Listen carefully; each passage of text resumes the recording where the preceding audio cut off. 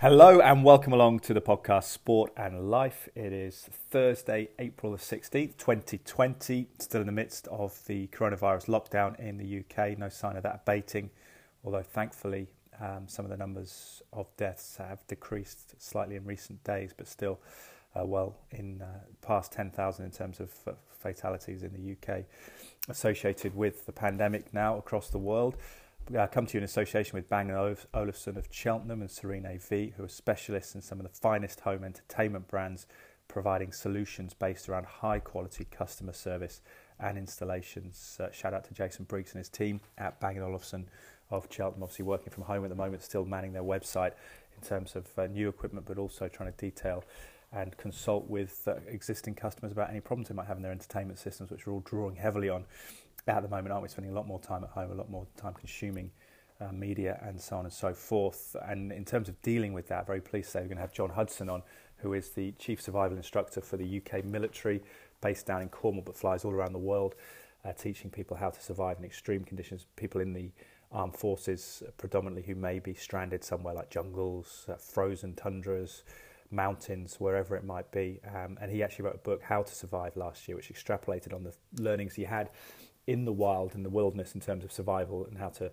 find water and how to plan, how to put effort in, how to create hope, into structuring in a sort of regular office day life. And I think even more than a regular office day life, which was, I think for him, he found even more difficult than surviving in the wild in terms of focusing on being productive and how you organise your time and structure with the multiple distractions we have, the multiple platforms of communication that perhaps at the moment when we're at home and going through the presence of fear and stimulation, adrenalized sort of reaction, and maybe that's wearing off a little bit in the UK several weeks into the lockdown, but certainly initially the pandemic is unprecedented for us. That kind of emotional reaction, how we cope with that, I think will be something John will give an insight to, because he's skilled and has coached people at being in situations where they might be being pursued by enemy troops or just slightly or animals, wherever they might be in the wilderness and wild. So I think he'll shed an insight on how to cope with that, how to structure and plan in that process. Maybe it's even more relevant to his training perhaps than regular times, regular jobs. Anyway, I hope you enjoy the podcast. Do rate it on iTunes if you do. And let's see if we can get hold of John Hudson now. He's based down in Newquay. Let's see if he's been doing some surfing at the moment. Okay, guys, hope you enjoy it. Hello, Ed. Hello, John. Can you hear me? Nice one, mate. How am I this time? You're loud and clear, mate. You were loud and clear before, but you've navigated all the wilds of the world, and now you've navigated making a podcast on the phone. Tech, Ed. I'm rubbish at tech. Me too. I think people assume because I work in the media that I'm better, but usually I've got someone telling me what to do, so it's trickier than my own at home. Yeah. But how are you? How's life? Are you? I didn't know whether you were still going into the office with the RAF or how it works. You sort of. Yeah, I'm well. But firstly, I'm well. But how are you? You all right as well? Yes, I am. Yeah, we're bizarrely, which is probably a bit funny for someone who works in your profession. We've been listed even at Sky Sports News as key workers. I think to be a counterpoint to the hard news and keep people a little bit informed of the sports news. Although that is quite bleak at the moment because obviously a lot of clubs are struggling with income and stuff like that. So it's it makes sense. You've been kept doing that because everyone needs a counterpoint to all the kind of the tragic figures that are rolling across the screens every day. I think it's sensible to keep stuff like that going, definitely. Yeah, potentially. And also I think the government was keen because we've obviously got, at the moment, a lesser audience than Sky News, but we're still kind of projecting those key messages about social distancing and things like that. So I suppose there's method to it. But yeah, it's been reduced on air shift, so it's sort of more home time. I'm doing a bit of writing for the Sky Sports website from home, which has been a nice pivot actually for me to do something a little bit different. So and doing little things like this for fun on the side, like the podcast, which is challenging me technically. But how about you? Are you going into the RAF offices? How does it work? Similar. Yeah, it's similar, mate. There's a few sort of essential training tasks that have to be done, and they're really limited. Yeah.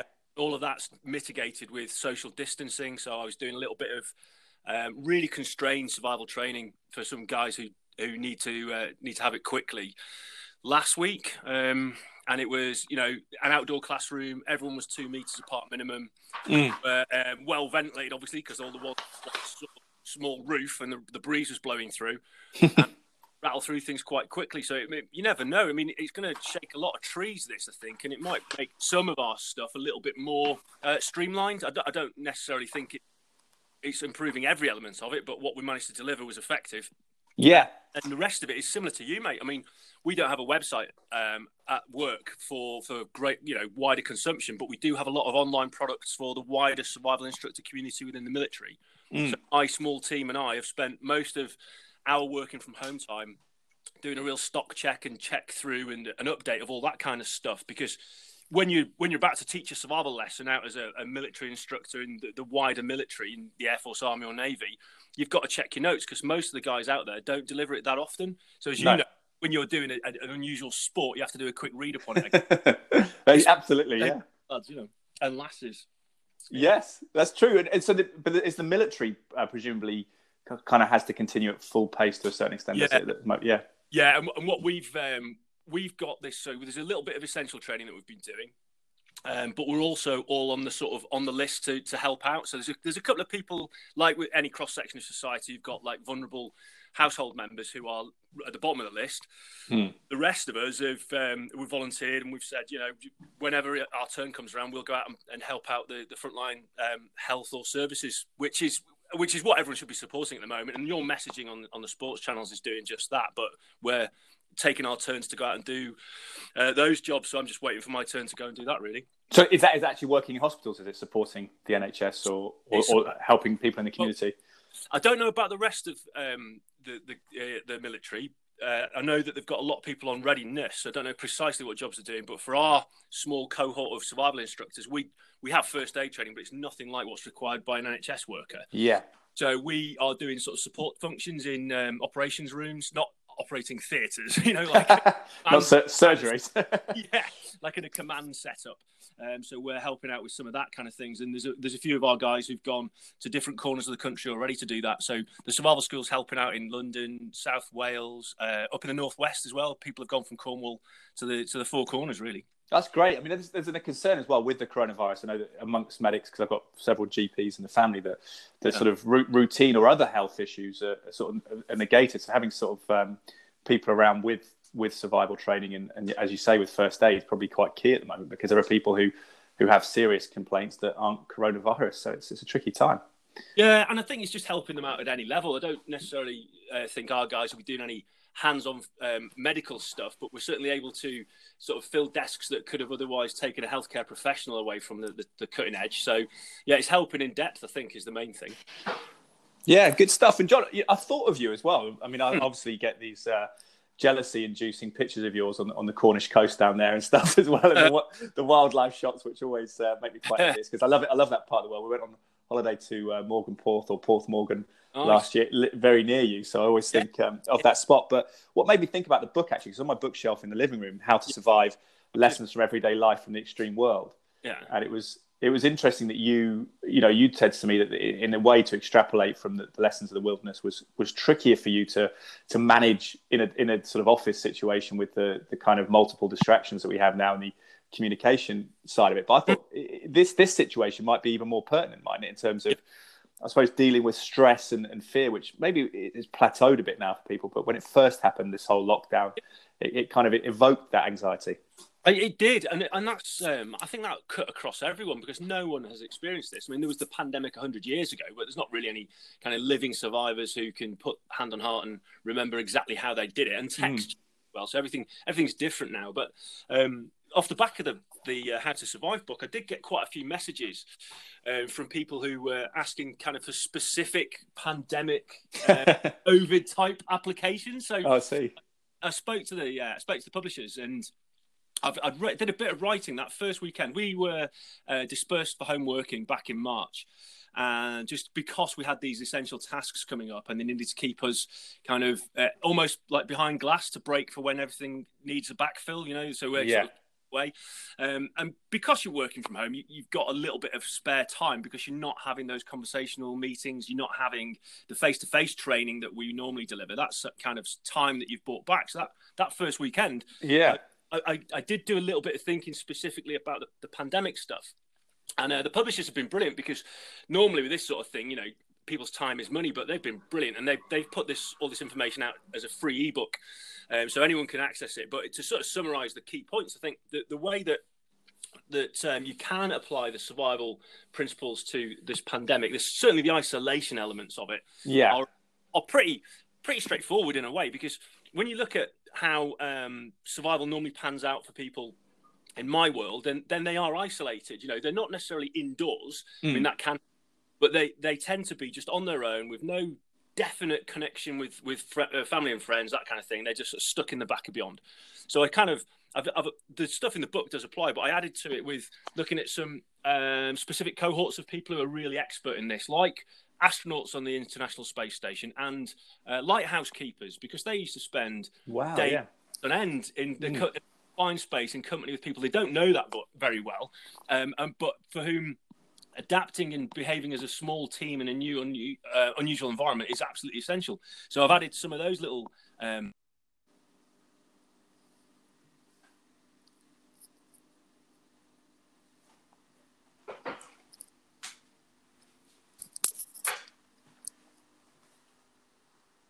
John, we just lost you there. I'm just going to reconnect, and we'll continue from that point.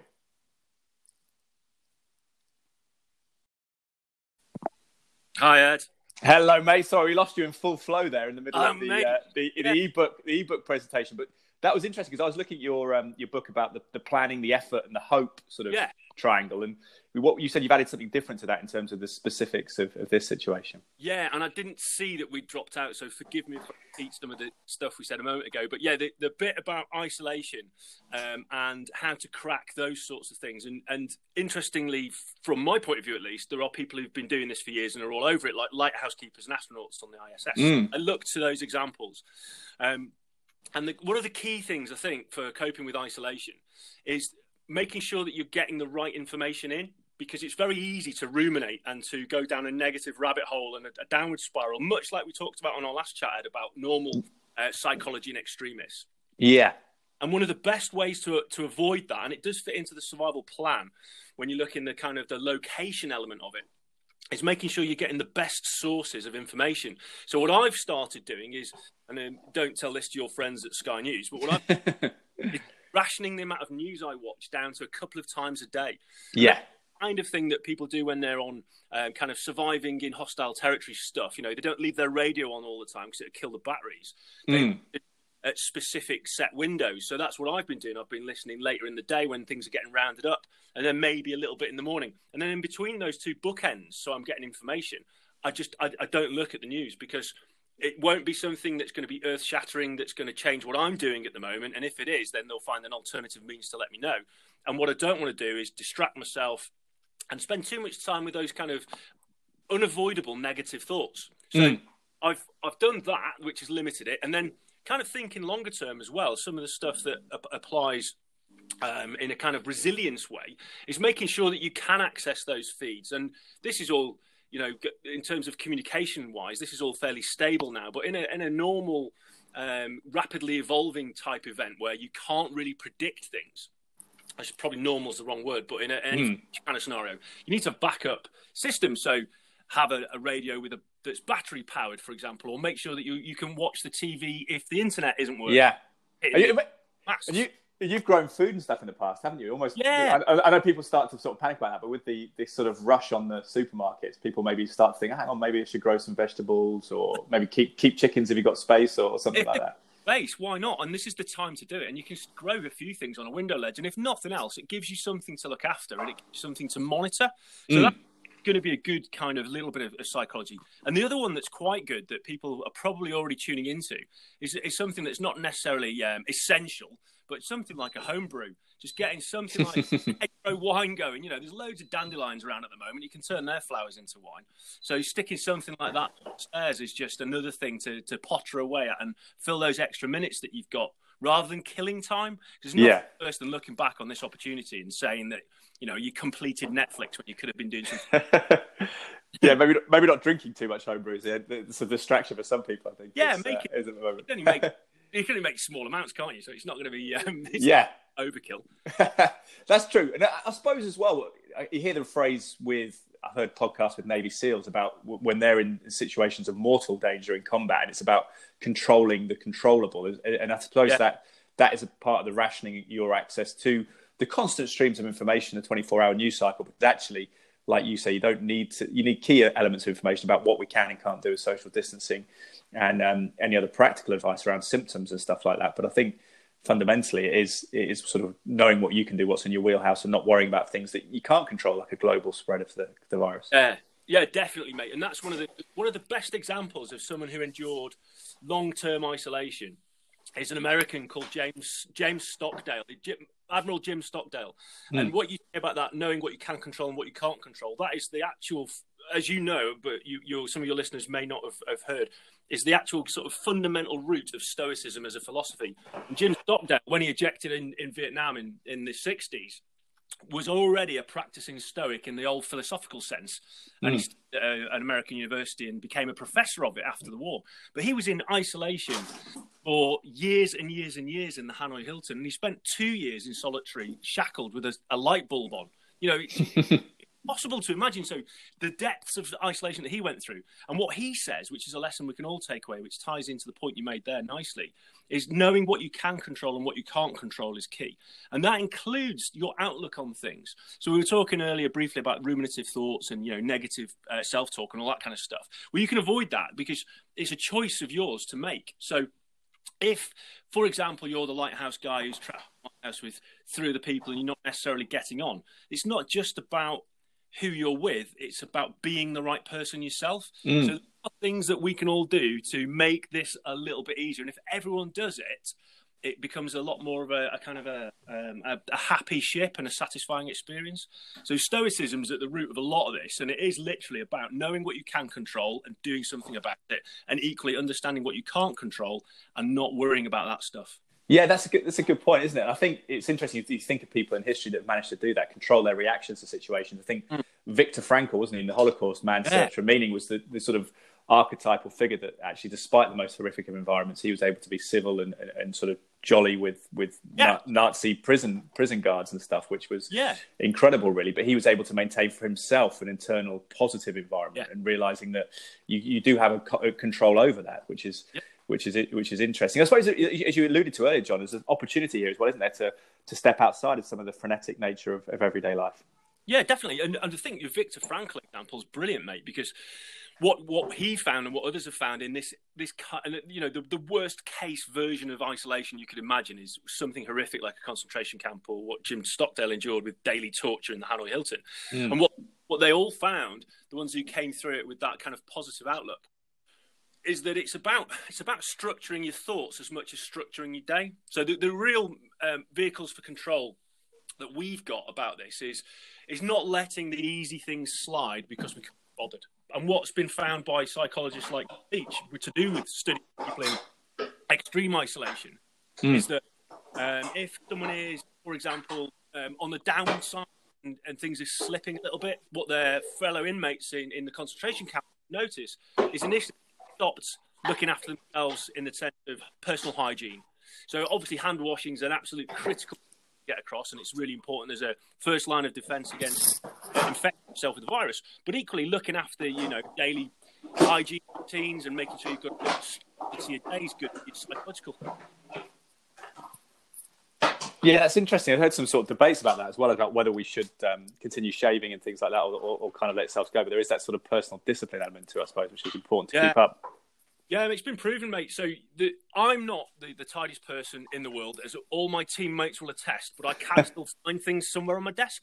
But when it comes to those sorts of critical self-help things, then I know there are debates about, whether or not to bother. But actually, if you want to perform better and endure things with a more positive outlook, then you do need to take a little bit of self-pride in those sorts of elements.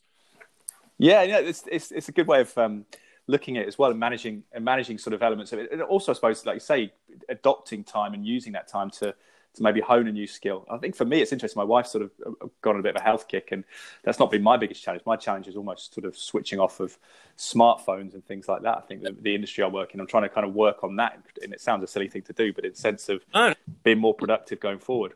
Have you found that could be quite difficult to do then? Yes, I have, because I'm a sort of person who's got quite an active brain, so I go down rabbit holes. So what I'll do is I'll check a message in the morning, and you've got so many platforms now in terms of different emails, different social media, and then you sort of see a link to something, you end up reading it. Like I said about consuming the information, like I tend to try and use my laptop now constructively to maybe look at a New Scientist or someone that's got a kind of more neutral sort of overview of COVID and stuff like that in terms of getting my information. And then, but yeah, I can find myself, in the screen time tracker can be quite scary, because you realize that 3 or 4 hours over a day can quite easily be done without you consciously allotting that time.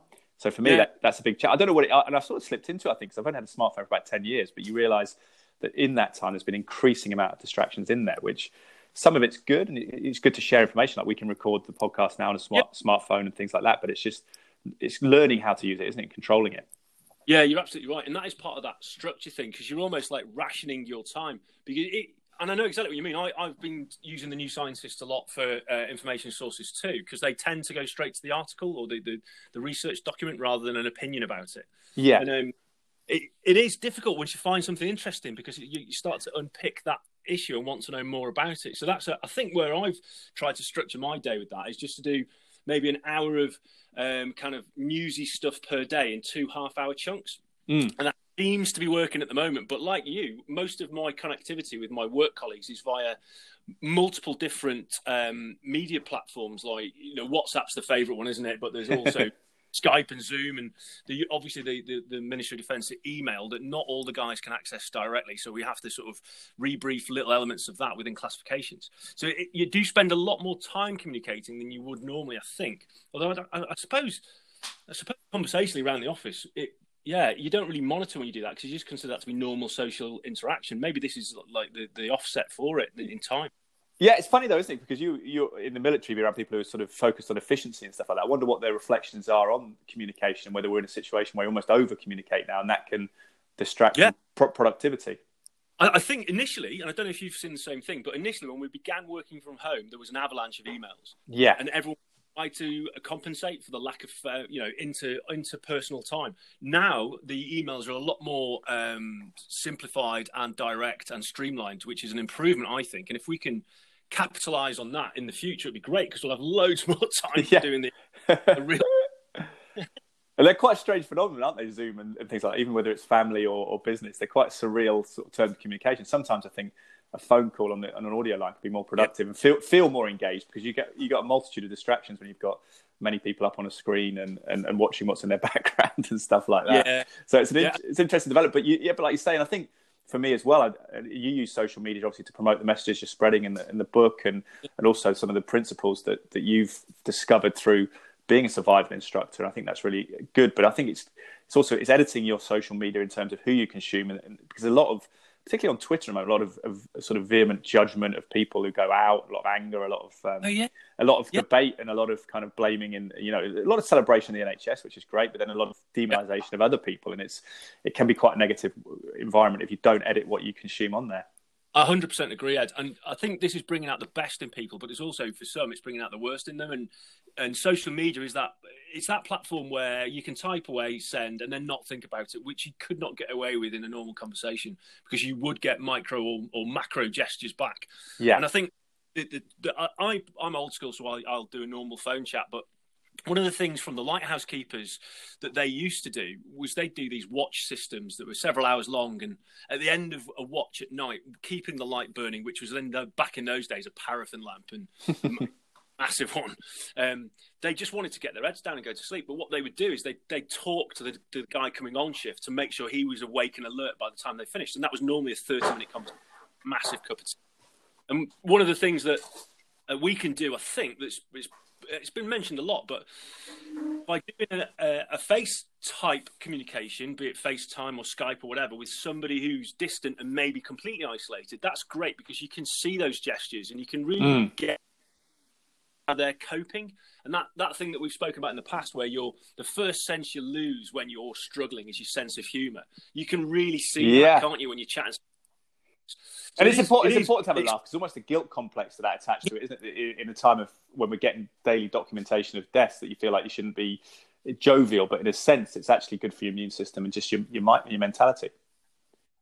Yeah, you've got to find something that you can laugh about, and I'm not for a moment suggesting we laugh about any of the tragic cases, but there are other things in the day to day that are hilarious or ridiculous in equal measure. So yeah, why not try and remain lighthearted about what you can control and maintain a kind of a positive opinion about things. And one of the best bits of advice that I've been told for years is, you've got nothing nice to say nothing. And I think that could be applied to a lot of the posts that I'm seeing on social by people who are obviously struggling to find something good to say, so insist on saying something negative anyway, which is just quite a lot of mudslinging about who's to blame for the current predicament and the lack of preparation, and what taking pictures of other people out in the street and saying what they're doing without really knowing whether they're on an exercise program or whether they live in a flat, and et cetera, et cetera. So it's volunteering for the NHS, helping drop off shopping for vulnerable people. Who knows why they're out? It doesn't, it's not yours to judge, is it? No, and it's a negative. It evokes negative sort of stress emotions, I think, in yourself, apparently. So when you study that, and it's one thing it struck me as well, because we talked, I think, loosely about circadian rhythms when you're out in the wilderness and how you tune into nature, go to bed early, wake up early. And I think maybe a lot of us are getting,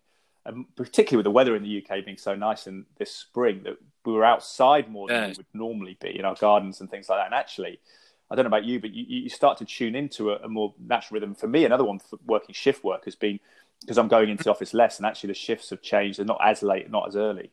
That it's I'm feeling a bit more in tune and a bit more rested, actually, in some ways. Yeah, I'm the same, I think, actually, mate, because I get up early to drive to where I work, and it's normally, slightly different where we are now, but when this all began, it's normally sort of go in the dark, come back in the dark almost.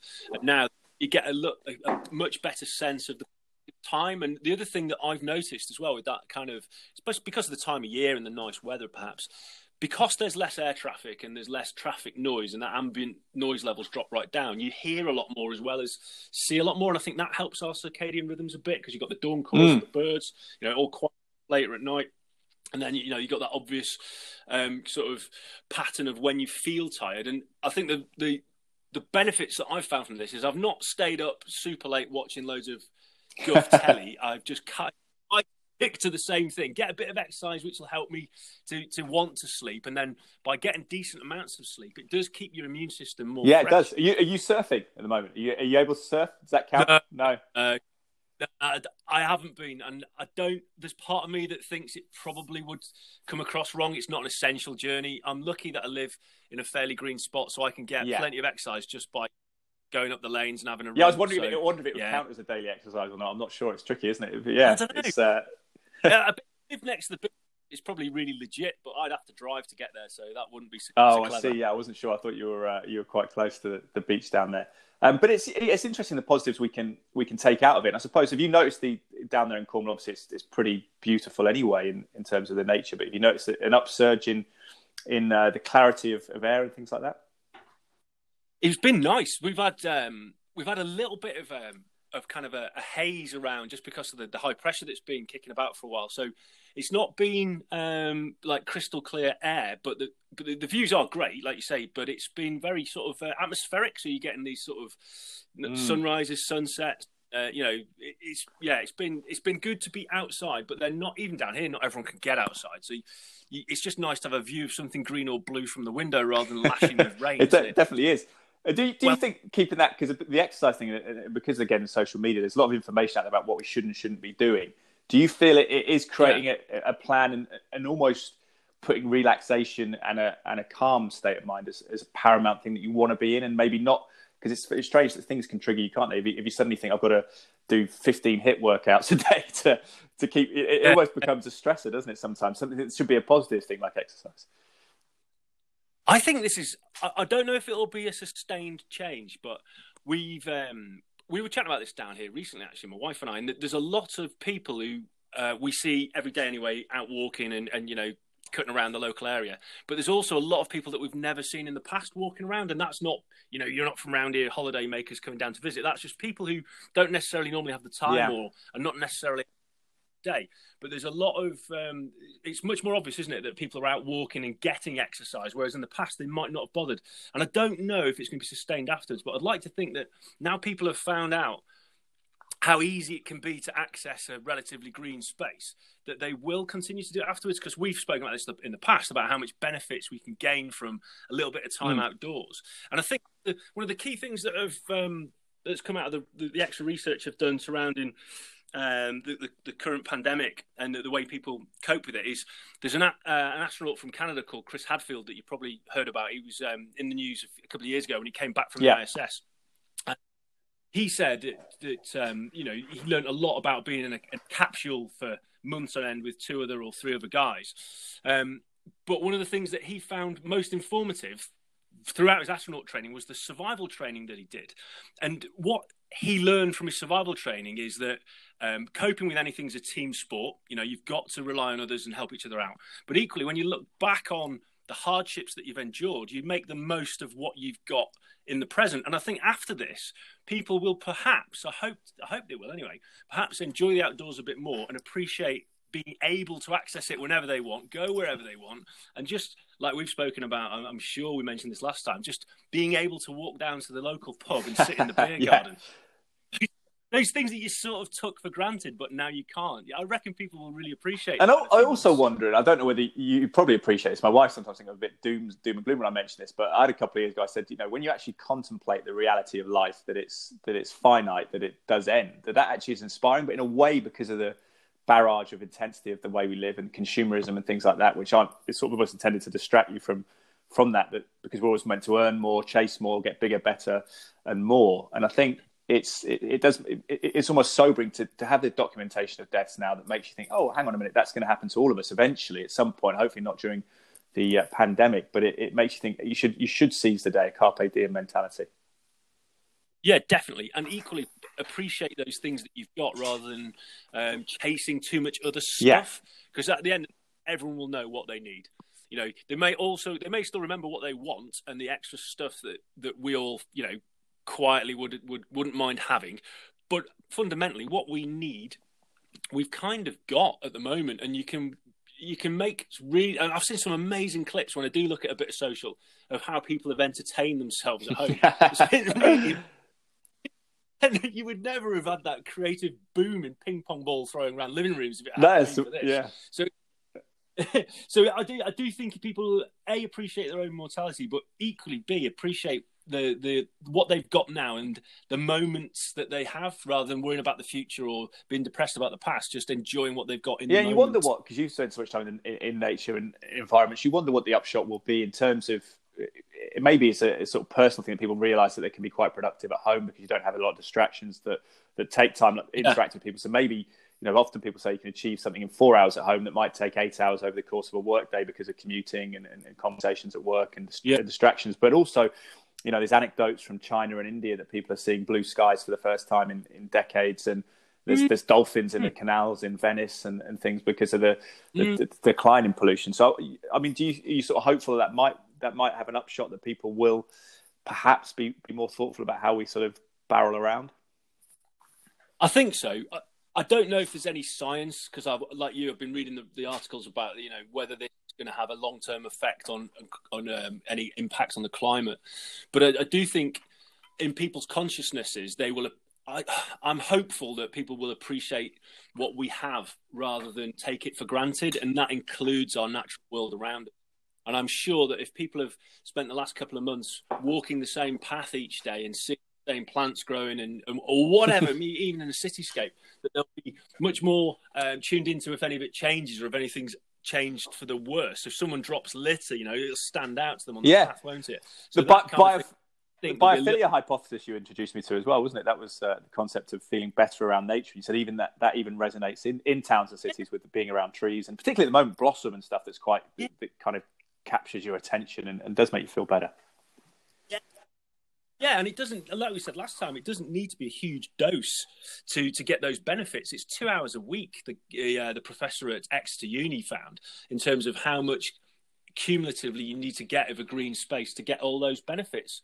So it's still possible, even if it's just a bit of urban greenery that you see from your window or you walk through if you've got the access to it. So yeah, it's I'm hopeful that people will be much more conscious of it in future and much more appreciative of it. But you never know. I mean, we might all go back to our former lives, like Pavlov's. We normalise it. I mean, this almost feels relatively normal now. People are now talking about going back might be stressful because they've normalised to this situation. So it's a strange one. John, so How to Survive is still out. The main book, and then the ebook is available through your social media, is that right? So yeah, the ebook. If you let's think what the best ways to do it. The ebook's called "How to Survive a Pandemic," and if you just put my name in, John Hudson, you'll get to Pan Macmillan, the publishers who've very, very graciously put it out there for free now. And then there's a paperback version of the book coming out at the end of May, which will have that ebook incorporated as a sort of an extra appendix at the end. But if you want it now, it's out there free. Help yourselves. How to Survive a Pandemic. Good man. Well, John, I hope to see you soon. If you're down in Cornwall on the holidays, if we get down there this year, hopefully the lockdown eases. If not, around the circuit, maybe at the next Cheltenham Wellbeing Festival as well. I appreciate you taking the time and enjoy lockdown, and I'm sure you'll make good use of it. I know you're very, very practical. You too, mate. And cheers, all the best John. to you and yours. So there you have it, guys. I hope you enjoyed that. John Hudson, the UK military's chief survival instructor. Very personable guy, though, isn't he? And he's kind of very humble about his technical skills and stuff. I'm sure he'd put me to shame in any situation in terms of building tents and shelters and finding food and water and all that kind of stuff. But I think it's admirable the way that he has extrapolated to the sort of real world, as we say, the real world that we live in anyway, which kind of seems quite make-believe now, isn't it? Because it's kind of come to an end while the lockdown continues. But I really appreciate John's time and do recommend checking out his book first, the main copy, which will be out in paperback, as he says, How to Survive, Lessons for Everyday Life from the Extreme World. And then the ebook he mentions specific to the current pandemic. Anyway, I hope the audio was okay, both ends, mine and John's, and appreciate it. It's a little bit rough and ready, as it is very much a sideline, this podcast, but do enjoy it and do have that support as well. Really appreciative of Bang & Olufsen of Cheltenham and Serene AV, Jason and his team for sponsoring the podcast a little bit and giving me that kind of support. It's very much appreciated. Anyway, I hope you're well with coronavirus and everything else, physically, mentally and socially, particularly those of you who are isolated at home on your own. It's a very different situation to a lot of us who have family around us. So I wish you all the best. And everyone keep their chins up and speak again soon on the podcast. Thank you, guys. And if you could rate it on iTunes, if you do enjoy it, that would be very much appreciated. Cheers. Thank you.